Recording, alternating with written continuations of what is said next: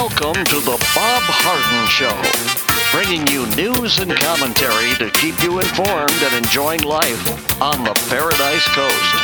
And now, here's your host, Bob Harden. Good morning. Thanks so much for joining us here on the show. It's brought to you in part by the good folks at Johnson's Air Conditioning.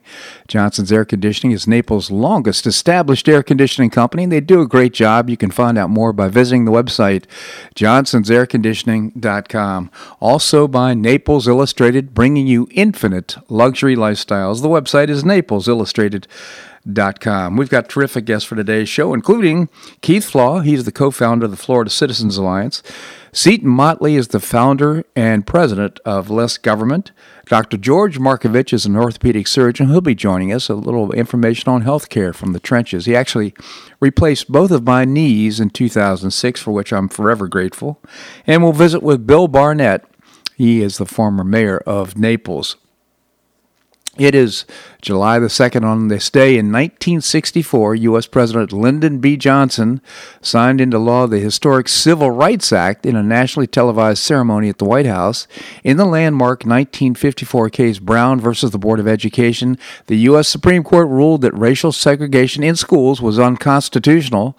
The 10 years that followed saw great strides for African-American civil rights movement, as nonviolent demonstrations won thousands of supporters to the cause. Memorable landmarks in the struggle included the Montgomery bus boycott in 1955, sparked by the refusal of Alabama resident Rosa Parks to give up her seat on a city bus to a white woman, and the I Have a Dream speech, of course, of Martin Luther King at the rally of hundreds of thousands in Washington, D.C. in 1963. As the strength of the civil rights movement grew, John F. Kennedy made passage of a new civil rights bill one of the platforms of his successful 1960 presidential campaign. As Kennedy's vice president, Johnson served as chairman of the President's Committee on Equal Employment Opportunities. After Kennedy was assassinated in November 1963, that was the day that America changed. Johnson vowed to carry out his proposals for civil rights reform. The Civil Rights Act fought tough opposition in the House and a lengthy, heated debate in the Senate before being approved in July 1964. For the signing of the historic legislation, Johnson invited hundreds of guests to a televised ceremony in the White House East Room.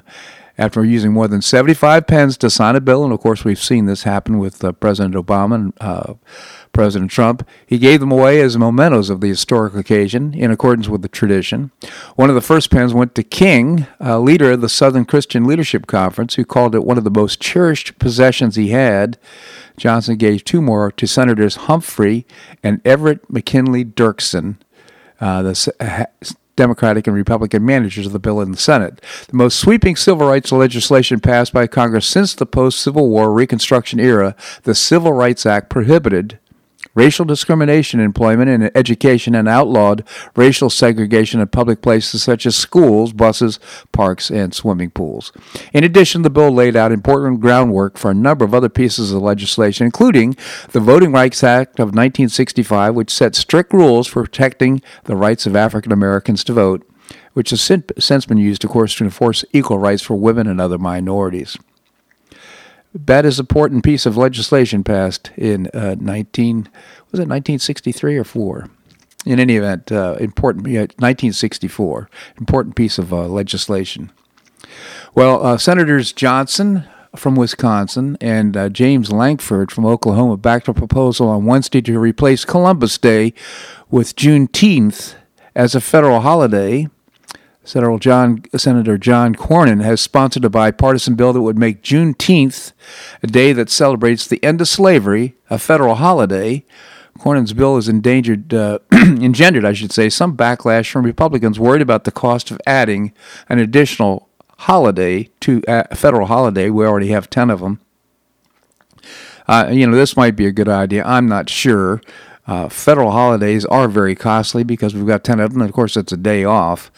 So now Johnson is saying, well, let's just replace Columbus Day. It's not it's lightly celebrated, less disruptive to anybody's schedule. So let's just make Juneteenth replace Columbus Day.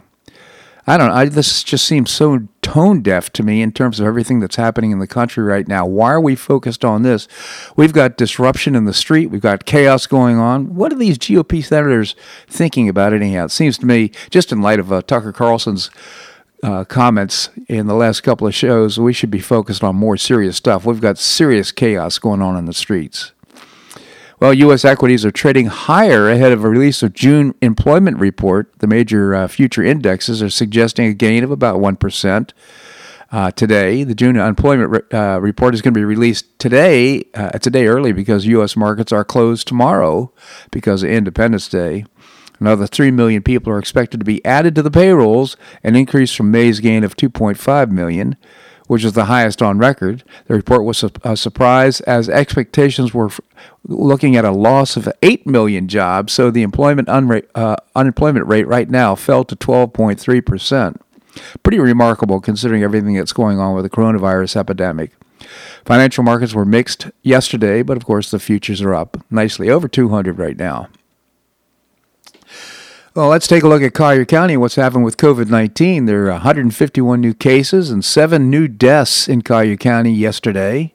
The county's death toll stands at 81, according to the state, and an increase of 10 deaths verified since Monday. Those new positive cases resulted from a total of 624 tests reported yesterday by the state for Collier County. That's a positivity rate of 24.2%. The number of confirmed cases compared to tests. Overall, we've got 4,376 cases out of 34,401 tests.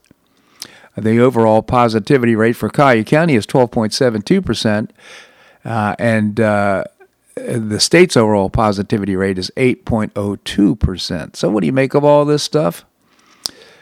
Well, again, the focus was supposed to be on flattening the curve, and that's the number of people going into hospitals. We have 328 people who've been hospitalized for COVID-19 here in Collier County. They're not reporting how many have been released, but I suspect that the cases are milder now. No ventilators, because we've learned that they're just not effective to treat COVID-19. And deaths really are down across the nation. And here's the thing, the Center for Disease Control and Prevention is essentially setting policy across the country, endlessly putting out a stream of so-called facts that they either revise or rescind.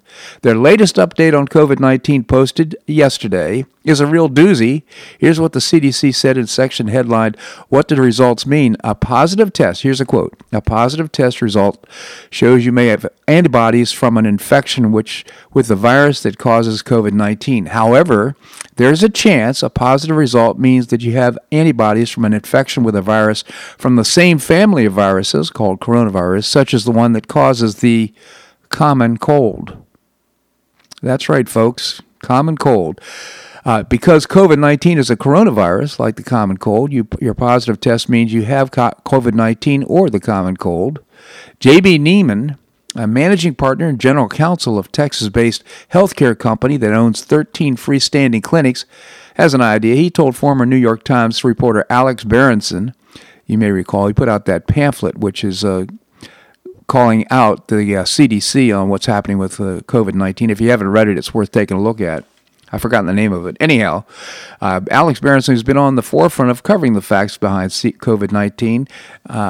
He said the bottom line is money. Neiman told Berenson he has heard several stories of how discharge planners are being pressured to put COVID as a primary diagnosis as it pays significantly better. Hospitals want to avoid the discussion, but if they don't, they risk another shutdown. That may be explanation for why there's a gap in hospital executives saying they have plenty of capacity and the increasing number of COVID hospitalizations. You open up your hospitals for normal medical care and you test every one of those patients. The result is a higher percentage of patients who have COVID now. Mainstream media is breathlessly reporting a spike in new infections, even though we're all wearing masks. So how could that happen? Well, I'm not wearing a mask. I'm getting mask shamed and virtue shaming going on all the time. But anyhow, virtually no one is reporting that deaths from the virus are way down. On June the 27th, there were 623 deaths attributed to COVID-19, according to OurWorldData.com. 2 days later, the death toll in the United States was 265. By comparison, 4,928 people died in the U.S. on the peak day, which is April the 16th. Deaths have been declining steadily, at least until June the 26th, when the total reached 2,437.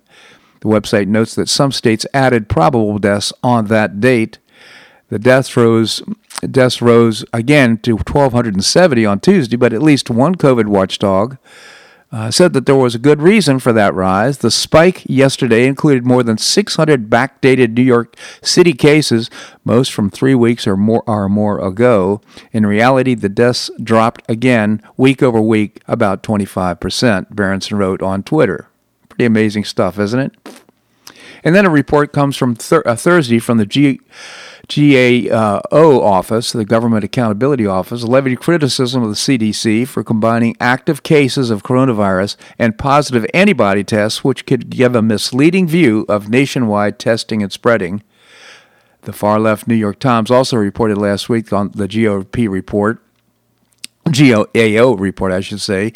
The report also criticized the CDC's counting of coronavirus tests, which combines tests for an active infection and those that detect antibodies.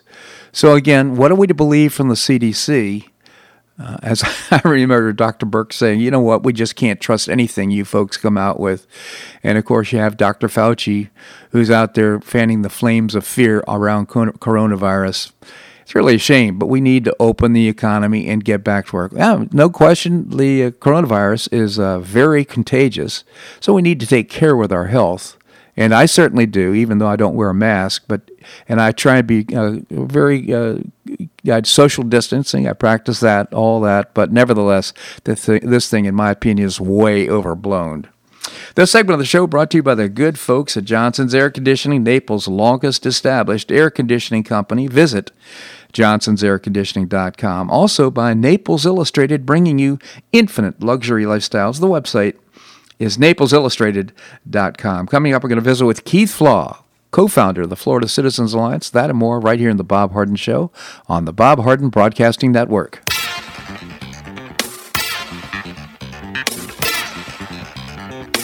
Stay tuned for more of The Bob Harden Show here on the Bob Harden Broadcasting Network.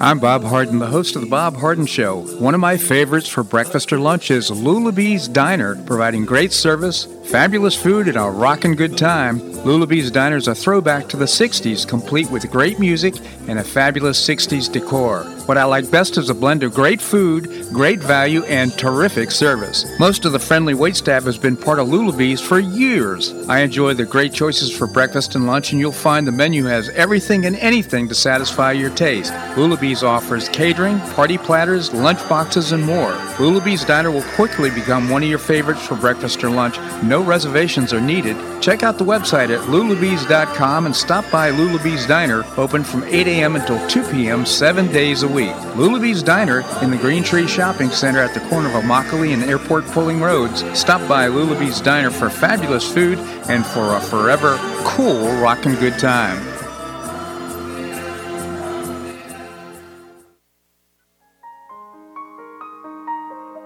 Gulf Shore Playhouse, devoted to creating professional New York-style theater at its very best and at affordable prices, presents a fabulous new season of productions beginning in November with a world premiere of a one-man show written by and starring the talented Associate Artistic Director of Gulf Shore Playhouse, Jeffrey Bender. Pinup Girls opens in January, singing a cavalcade of hits inspired by real letters from our troops overseas. Inspired by what they find funny, romantic, heartbreaking, and sexy, the ladies put on a show that celebrate the guys and gals who fight to defend our country. Bang Bang opens in March, written by legendary actor of Monty Python fame, John Cleese. You'll surely be wiping away tears of laughter with this one. William Shakespeare's A Midsummer Night's Dream opens in March. Meddling parents, impetuous young lovers, and cunning fairies collide in Shakespeare's enchanting classic. Another Revolution by Jacqueline Burcher opens in May. You won't want to miss this timely new work about finding hope in one another through the uncertainty of the world around around us. What a terrific season of productions. Tickets for this great new season are available now. Tickets start at only $38. Tickets can be purchased by calling the box office at 866-811-4111 or visiting the website gulfshoreplayhouse.org. We'll see you at the show.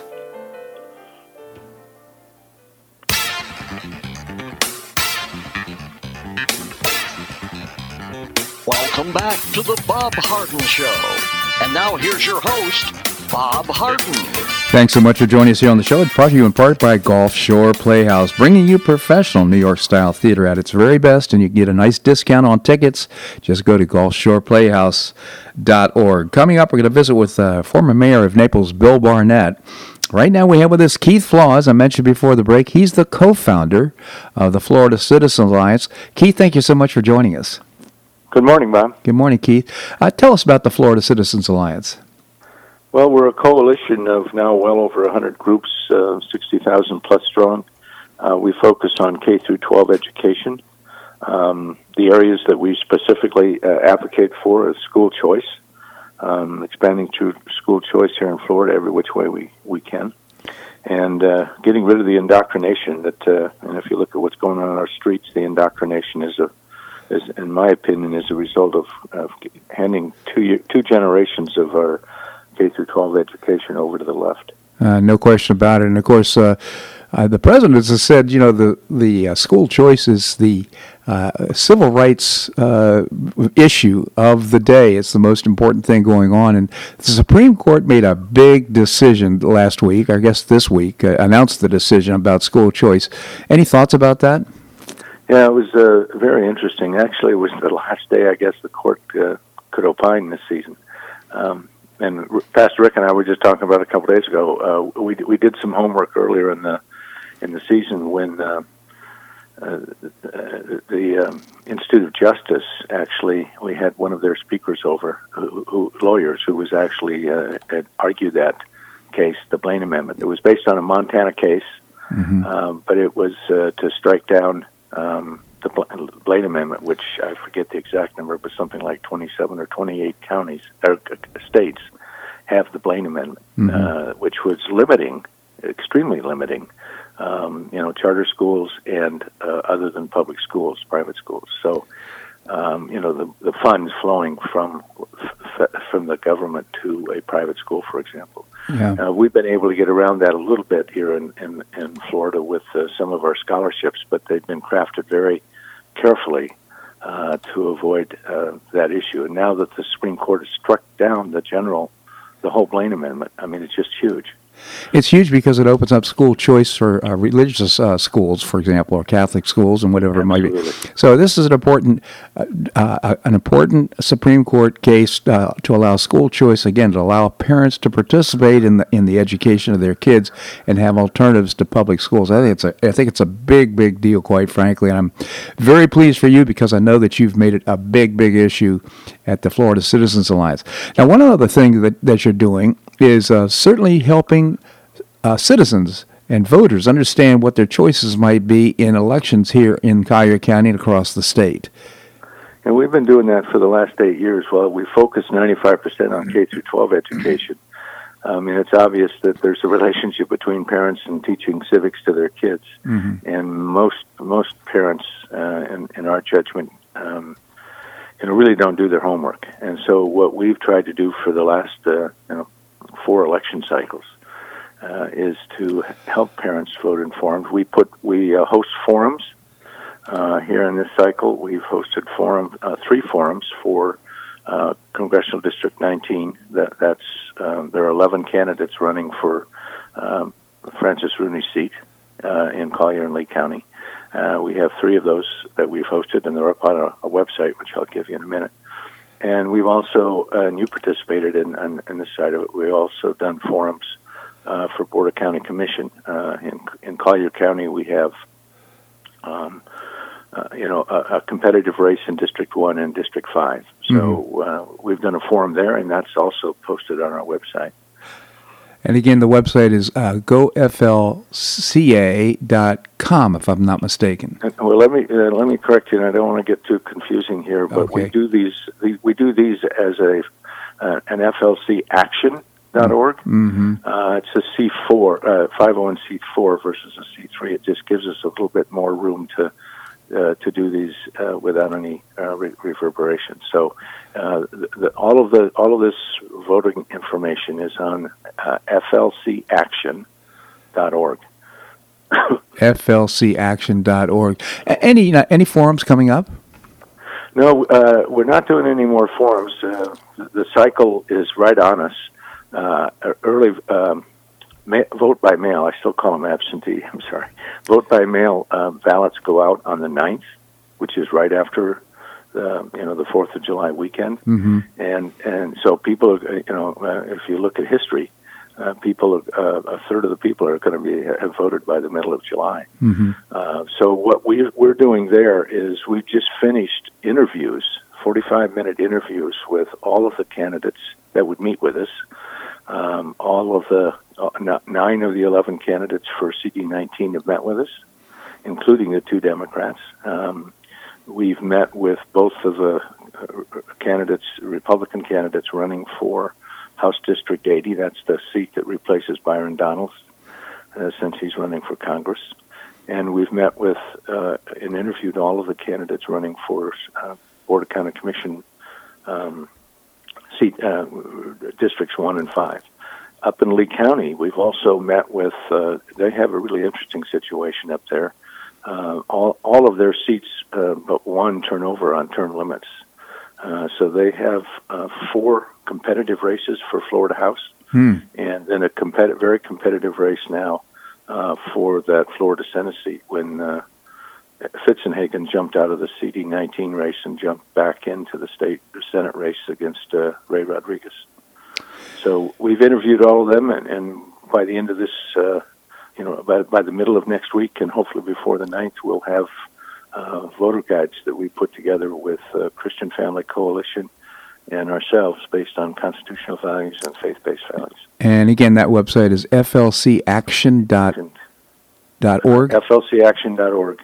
And on that latter part, we've got just in Collier and Lee County, we've got close to 100,000 email addresses. So we're going to be emailing those electronic voter guides to close to 100,000 voters in Collier and Lee County. Yeah, what a great service. I just really congratulate you. And again, I just remind our listeners that this is bipartisan. You're not taking sides or you're making recommendations. You're simply creating information. For the most part, they simply are answering the same questions on the issues that you've raised with them. The interview, I would imagine, is the same pretty much for every candidate.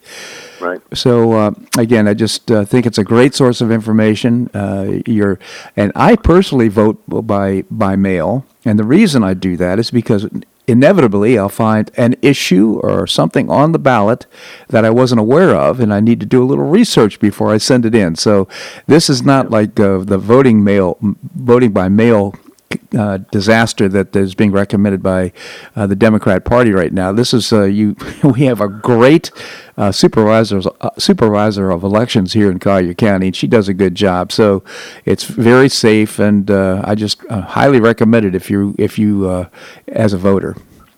One last thing, if I could, Bob. Yeah. It's Independence Day coming up just literally 2 days from now. Yeah. And we're working with several other groups and hosting a demonstration/parade. It's a flag-waving kind of event with the spirit of liberty. There are 4 or 5 groups working on this, and we'll be doing that down on the corner of 41 and 5th Avenue in Naples, starting at noon.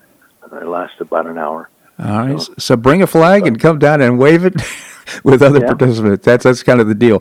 Well, I really appreciate you coming on the show. Again, a reminder, listeners, FLCaction.org is the website to get all this great voter information. Keith, genuinely appreciate your commentary. Thanks so much for joining us. Okay, take care. Have a great 4th of July weekend. You as well. Thank you, Keith.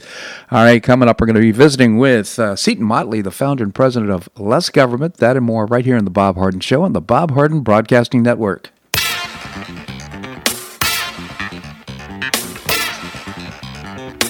Stay tuned for more of The Bob Harden Show here on the Bob Harden Broadcasting Network.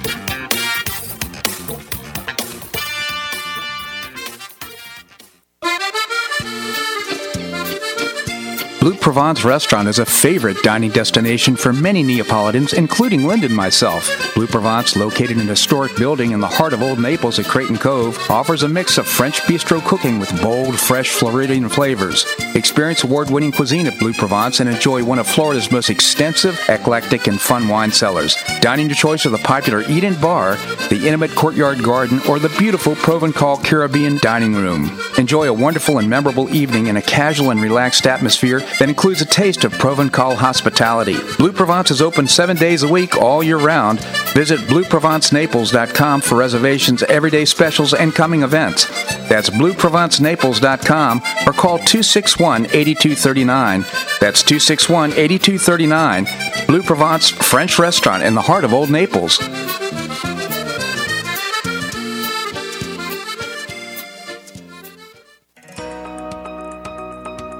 Do you have an extra auto you'd like to donate to charity? Maximize your tax deduction, support your favorite charity, and help a local child in need by calling Naples Auto Donation Center. Naples Auto Donation Center is a not-for-profit licensed car dealer. Just call NADC at 692-9840 and they'll take it from there. You get a properly documented tax deduction for whatever the vehicle actually sells for. Your designated beneficiary charity gets half the profit after fix-up costs, and the net revenue generated by NADC goes to Friends of Foster Children to provide tutoring and other enrichment activities for foster children the government doesn't provide. And NADC is also one of the few places in Collier County that sells inexpensive cars that actually run to folks who would otherwise not be able to afford one. It's a real win-win. Call Naples Auto Donation Center at 692-9840 or visit the website nadckids.com. You'll be glad you did.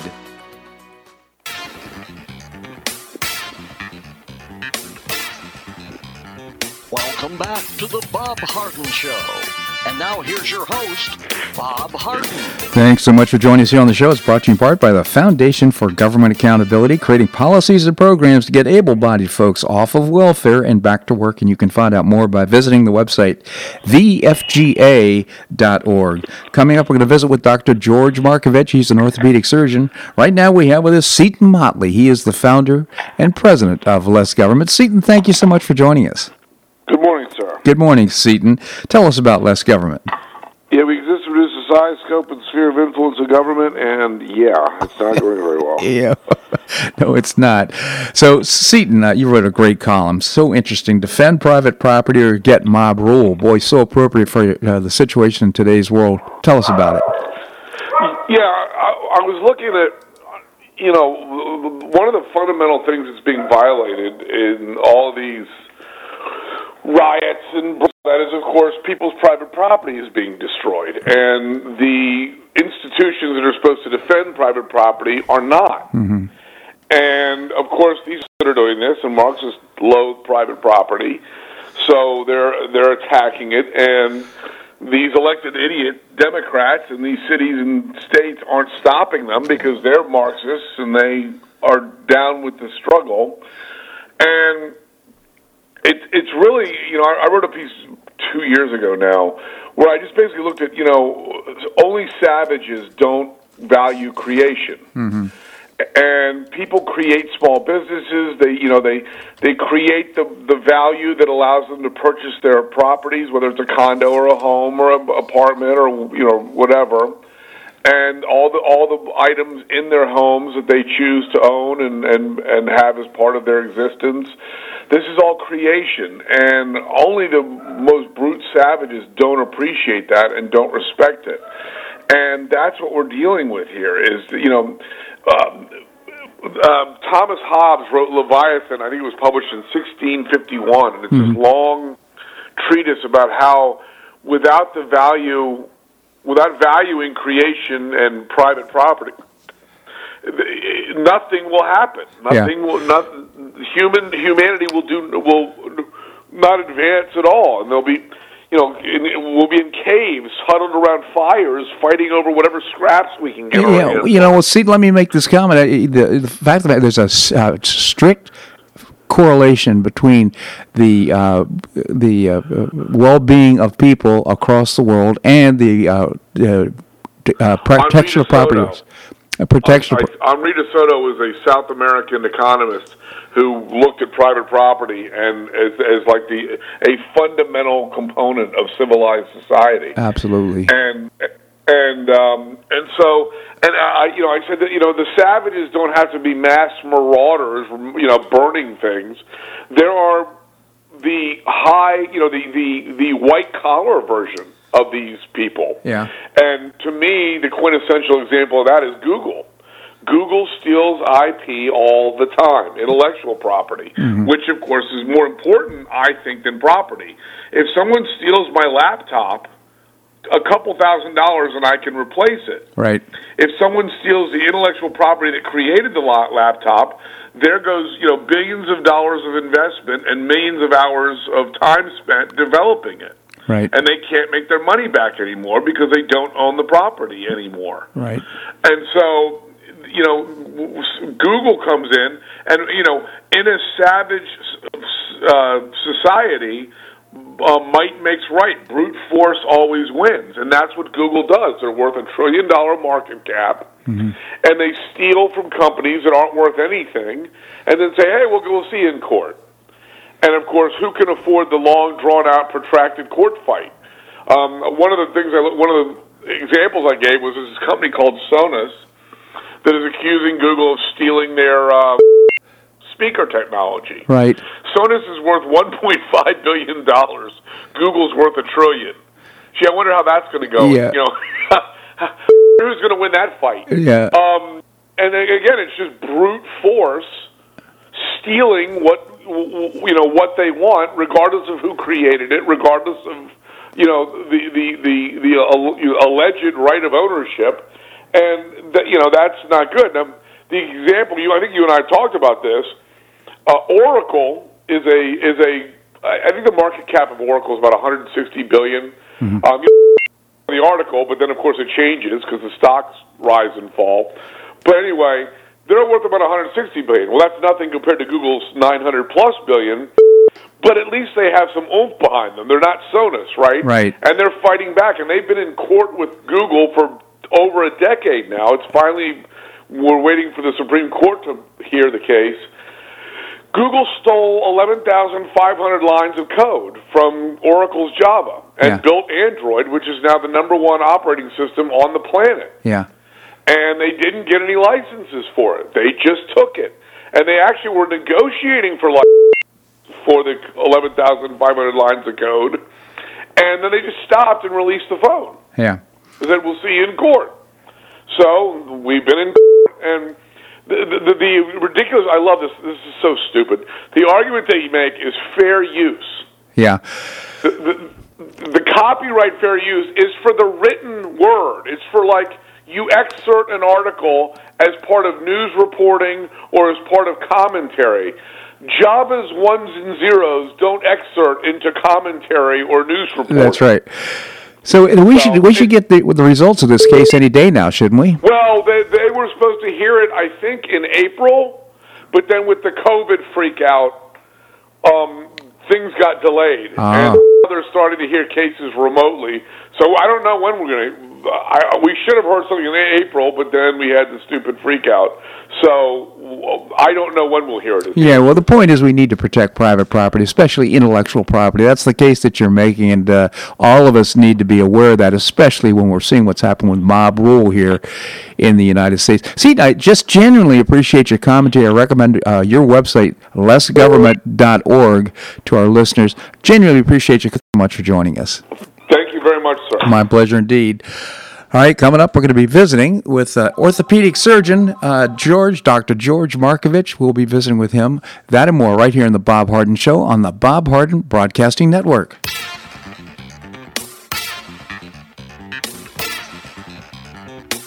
Stay tuned for more of the Bob Harden Show here on the Bob Harden Broadcasting Network.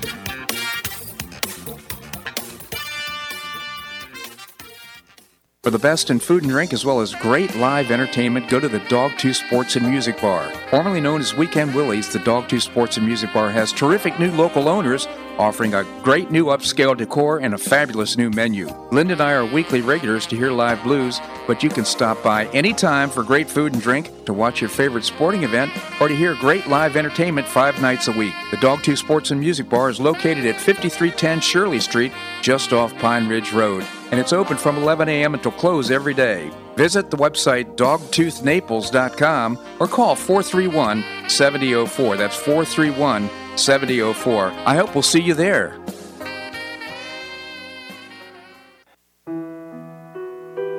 Did you know St. Matthew's House operates the only emergency homeless shelters in Collier County? St. Matthew's House provided more than 500,000 hot meals to those in need last year, and since 2010, 527 men and women have graduated from the St. Matthew's House Justin's Place Addiction Recovery Program. For over 30 years, St. Matthew's House has provided innovative solutions to fight homelessness, hunger, substance abuse, and poverty in Southwest Florida. And you can help St. Matthew's House in this life-transforming work by patronizing the St. Matthew's House thrift stores, Cafe M25, car wash and detailing center, and award-winning catering operations. For more information, visit stmatthewshouse.org. That's stmatthewshouse.org. St. Matthew's House is a 501c3 not-for-profit organization and does not solicit government funding.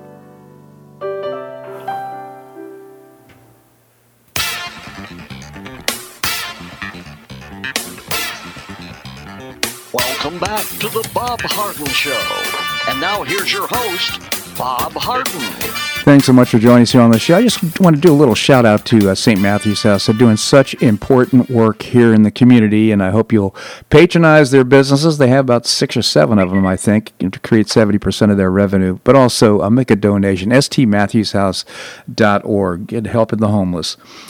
Coming up, we're going to visit with the former mayor of Naples, Bill Barnett. Right now we have with us Dr. George Markovich. He is my orthopedic surgeon. He replaced both of my knees in 2006 and did a terrific job. I'm so grateful for his help. Dr. Markovich, thank you so much for joining us. Good morning, Bob. Good morning, Dr. Markovich. So many things I want to talk to you about, but I'd like to start off with coronavirus. Sure. I wonder just how's that affecting your practice, number one, and I'd just love to get your opinion and thoughts about contagion versus hospitalization and so forth. Yes. So, this has been with us for several months. Yeah.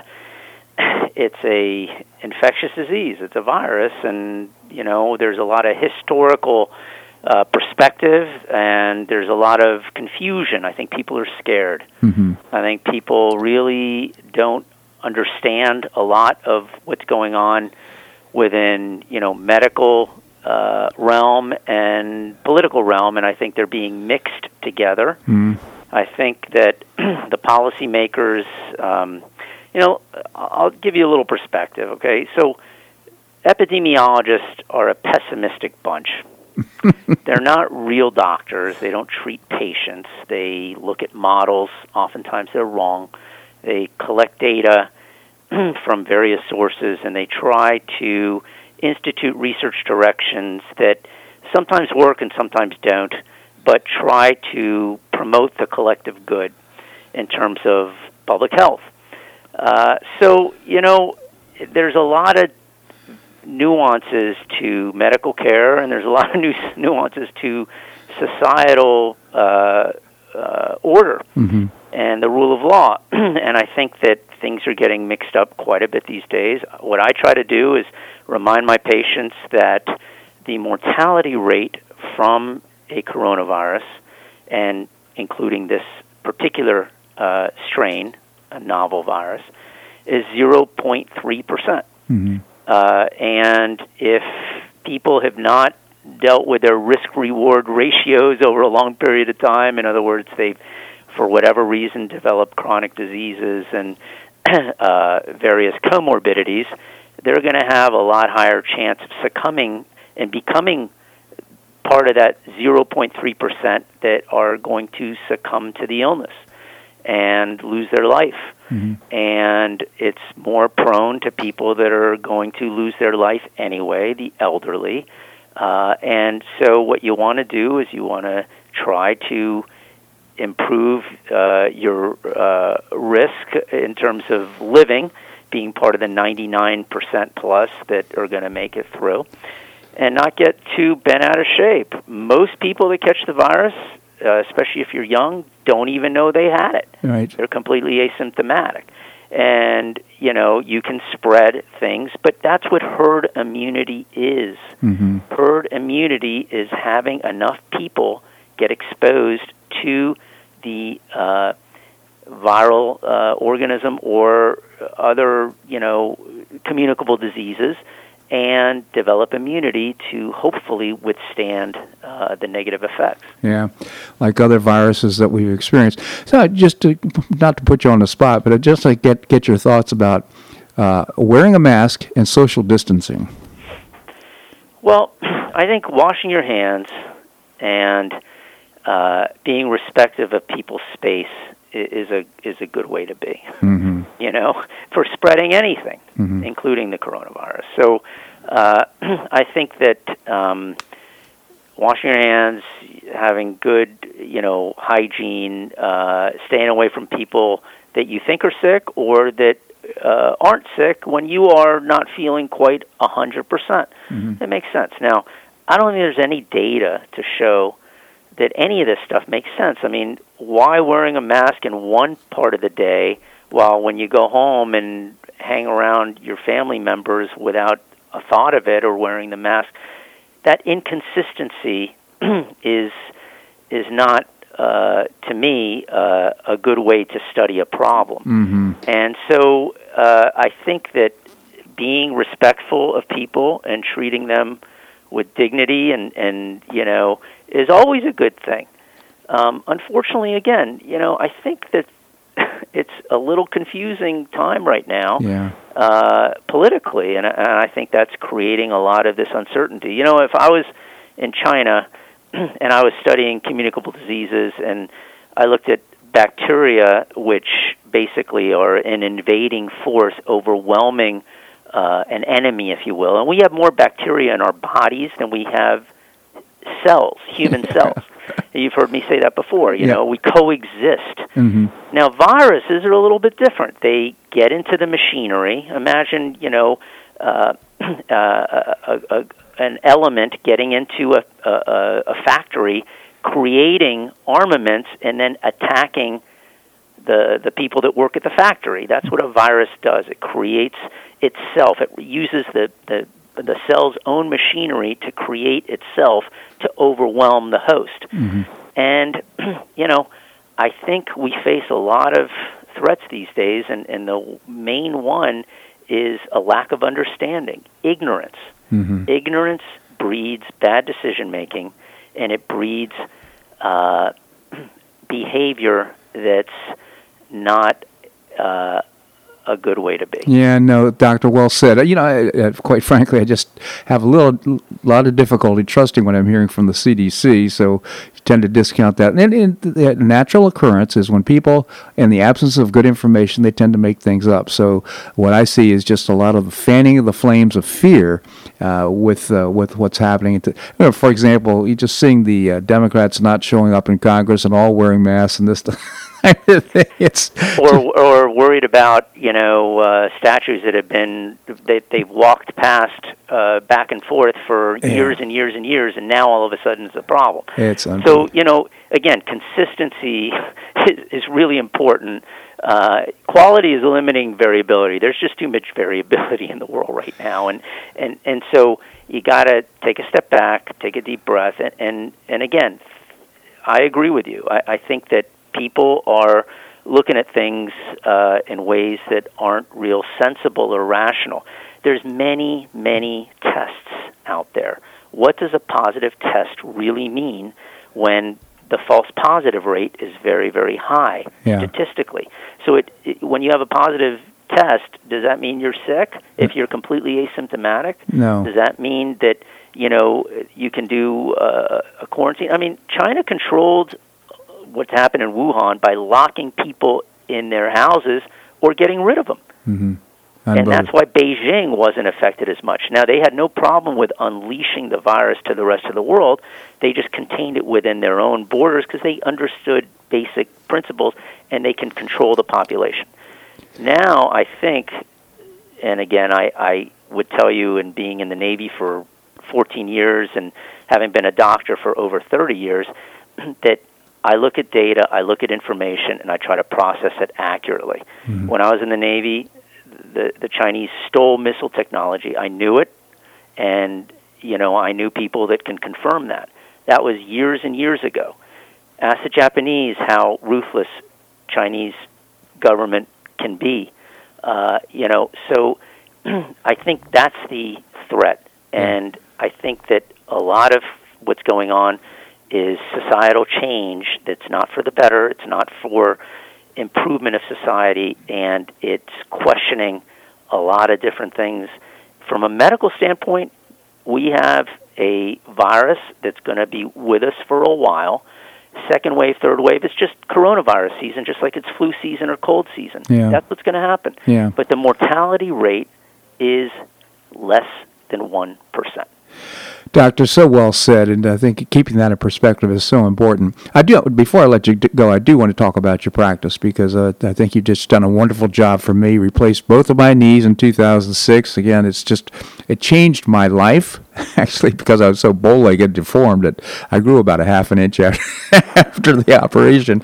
But I also had, it just changed my life. I could bicycle, I could do all the things that I wanted to do that I couldn't even walk across the parking lot. I couldn't sleep well. So if for any of our listeners that are experiencing joint pain, shoulders, ankles, knees, whatever it might be, it doesn't necessarily mean you need a knee replacement, because when I was treated by Dr. Markovich for a couple of years before we actually decided, and I pretty much said, please, let's do this. I can't take it anymore.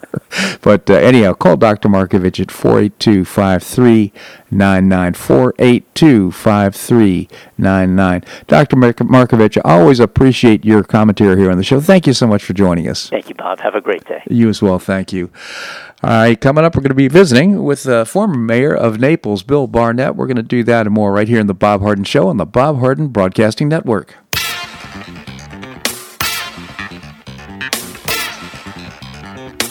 Stay tuned for more of the Bob Harden Show here on the Bob Harden Broadcasting Network.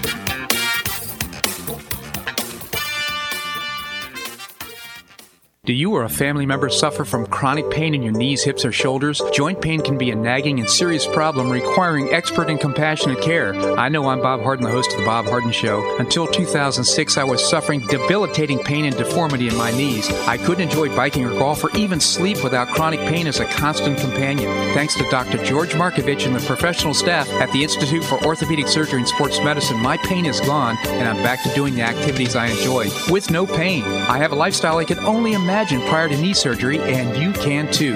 Call the Institute for Orthopedic Surgery and Sports Medicine. They will thoroughly evaluate your condition, provide personalized, state-of-the-art treatment, and help you relieve your pain and get back to your active lifestyle. At the Institute for Orthopedic Surgery and Sports Medicine, your care will be professionally managed through every phase of your recovery. For an initial consultation, call the Institute for Orthopedic Surgery and Sports Medicine, located off Tamiami Trail in Bonita Springs, at 482-5399. That's 482-5399. You listen to The Bob Harden Show, so why not market your company to our loyal listeners? Ads are played live on each show and then archived so listeners can hear the show and your ad at their convenience. Each advertising package includes a banner on bobharden.com with a link to your website at no extra charge. Join Lulabee's Diner, Johnson's Air Conditioning, Blue Provence, and many others who advertise on the show. Call me at 598-3889, that's 598-3889, or send an email to bobharden@hotmail.com to design an ad program that's just right for your business and your budget. You'll be pleasantly surprised at the cost and the value. Several advertisers have been with me for years. Find out why by calling 598-3889 or send me an email to bobharden@hotmail.com. You'll be glad you did.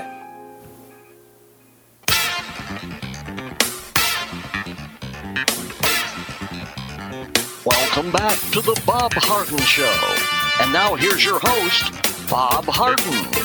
Thanks so much for joining us here on the show. It's brought to you in part by Gulf Shore Playhouse, bringing you professional New York-style theater at its very best. The website is gulfshoreplayhouse.org.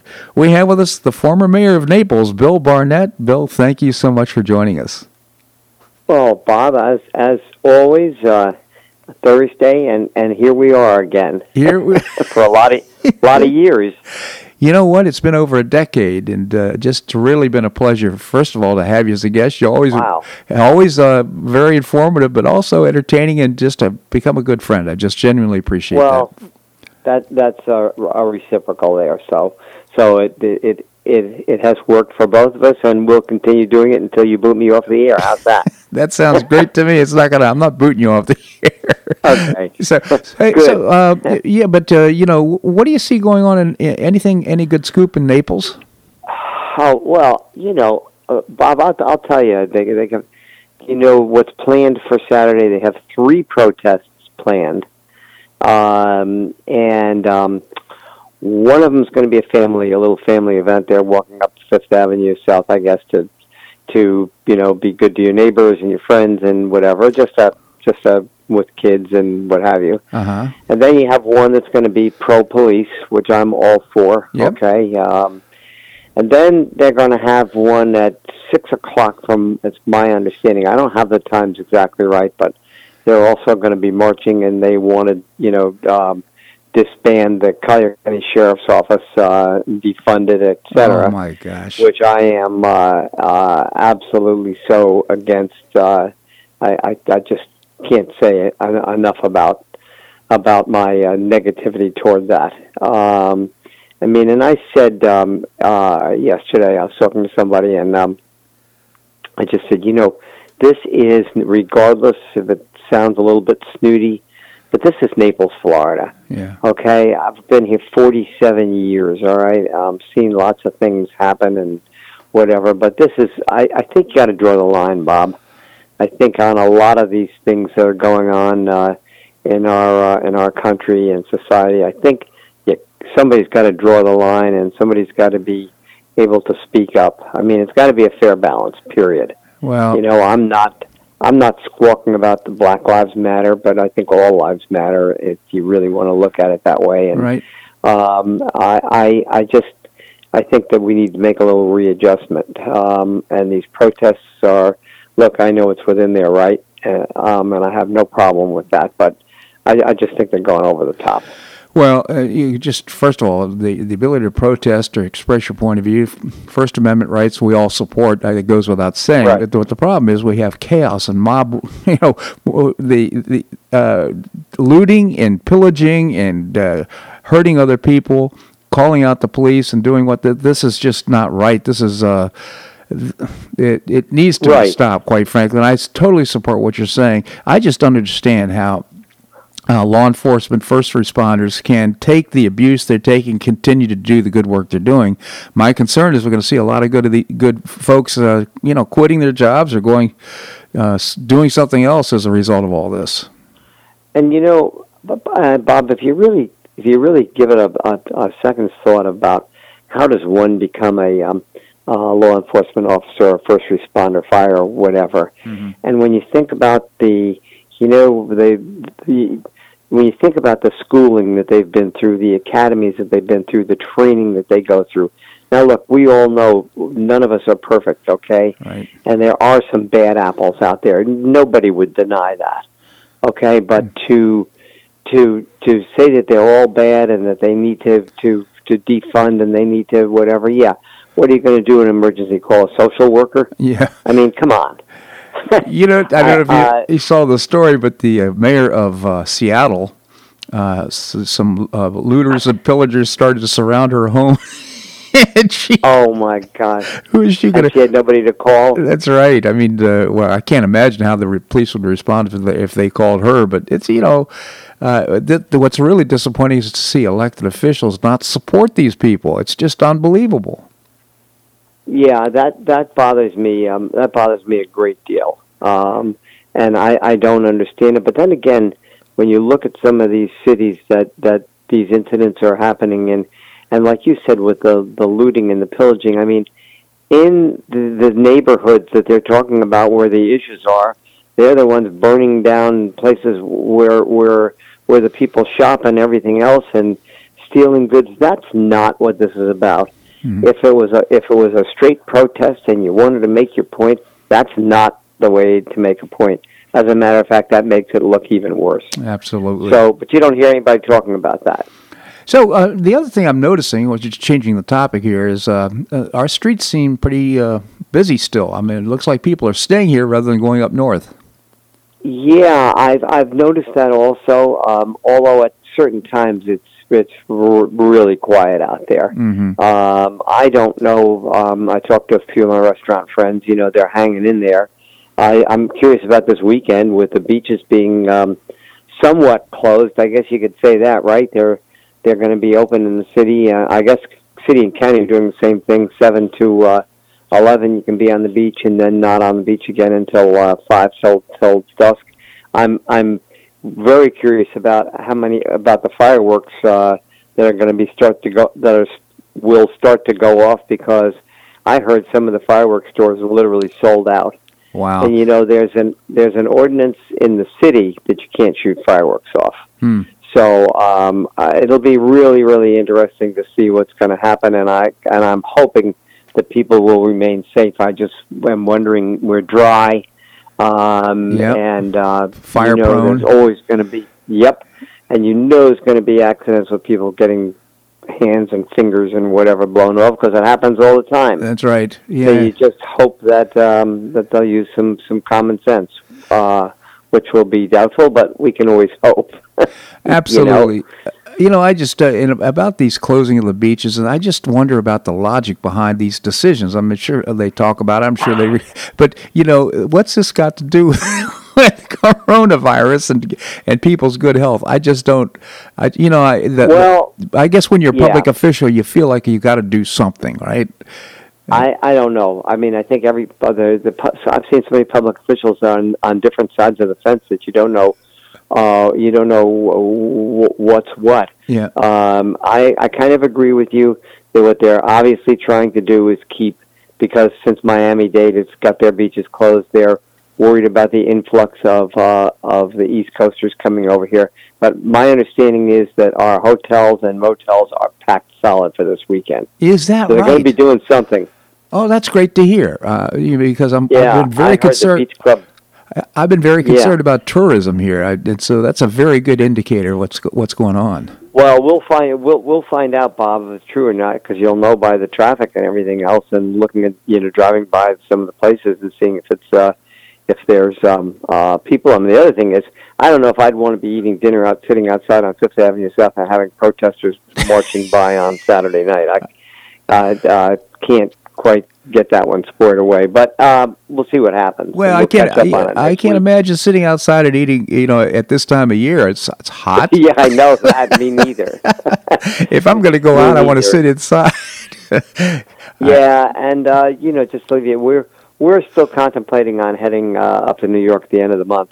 Okay. And we'll just see what happens. We don't go to the city. We're not going up to. We go to the Buffalo area, but we're 40 minutes away from the city. Yeah, on the lake. Small place. So, yeah. Well, in any event, I hope you have a very safe Independence Day. And by the way, you too. Yeah, there's a group. There's at noontime on Saturday, on the corner of 5th Avenue and 41.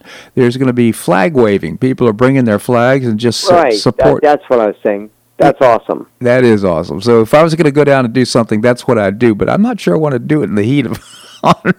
Well, that's just it. Boy, it is going to be smoking hot. So hopefully people will have a good, safe, quiet weekend, and that's all we can ask for. All right. Well, Mayor Bill, always appreciate your commentary here in the show. Thank you so much for joining us. Well, thanks, Bob, and you guys be safe, all right? You be safe as well. Thank you so much. All right, well, that's a wrap here in today's show. I hope you enjoyed it. I certainly did. I always appreciate your emails and commentary.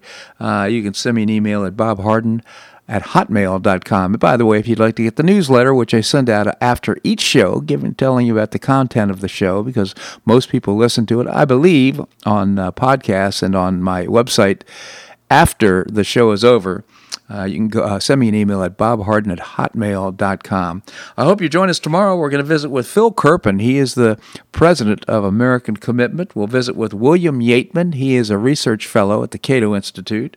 Byron Donalds, our state representative and candidate for U.S. Congress, will be with us, as well as Sharon Kenny. Sharon is the author of Where Should We Eat? She writes commentary about news travel, about the travel, entertainment, and dining here on the Paradise Coast.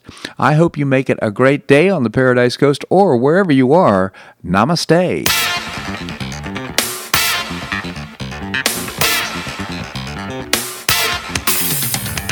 Thanks so much for listening to The Bob Harden Show on the Bob Harden Broadcasting Network. For more information and audio files of previous shows, visit www.bobharden.com.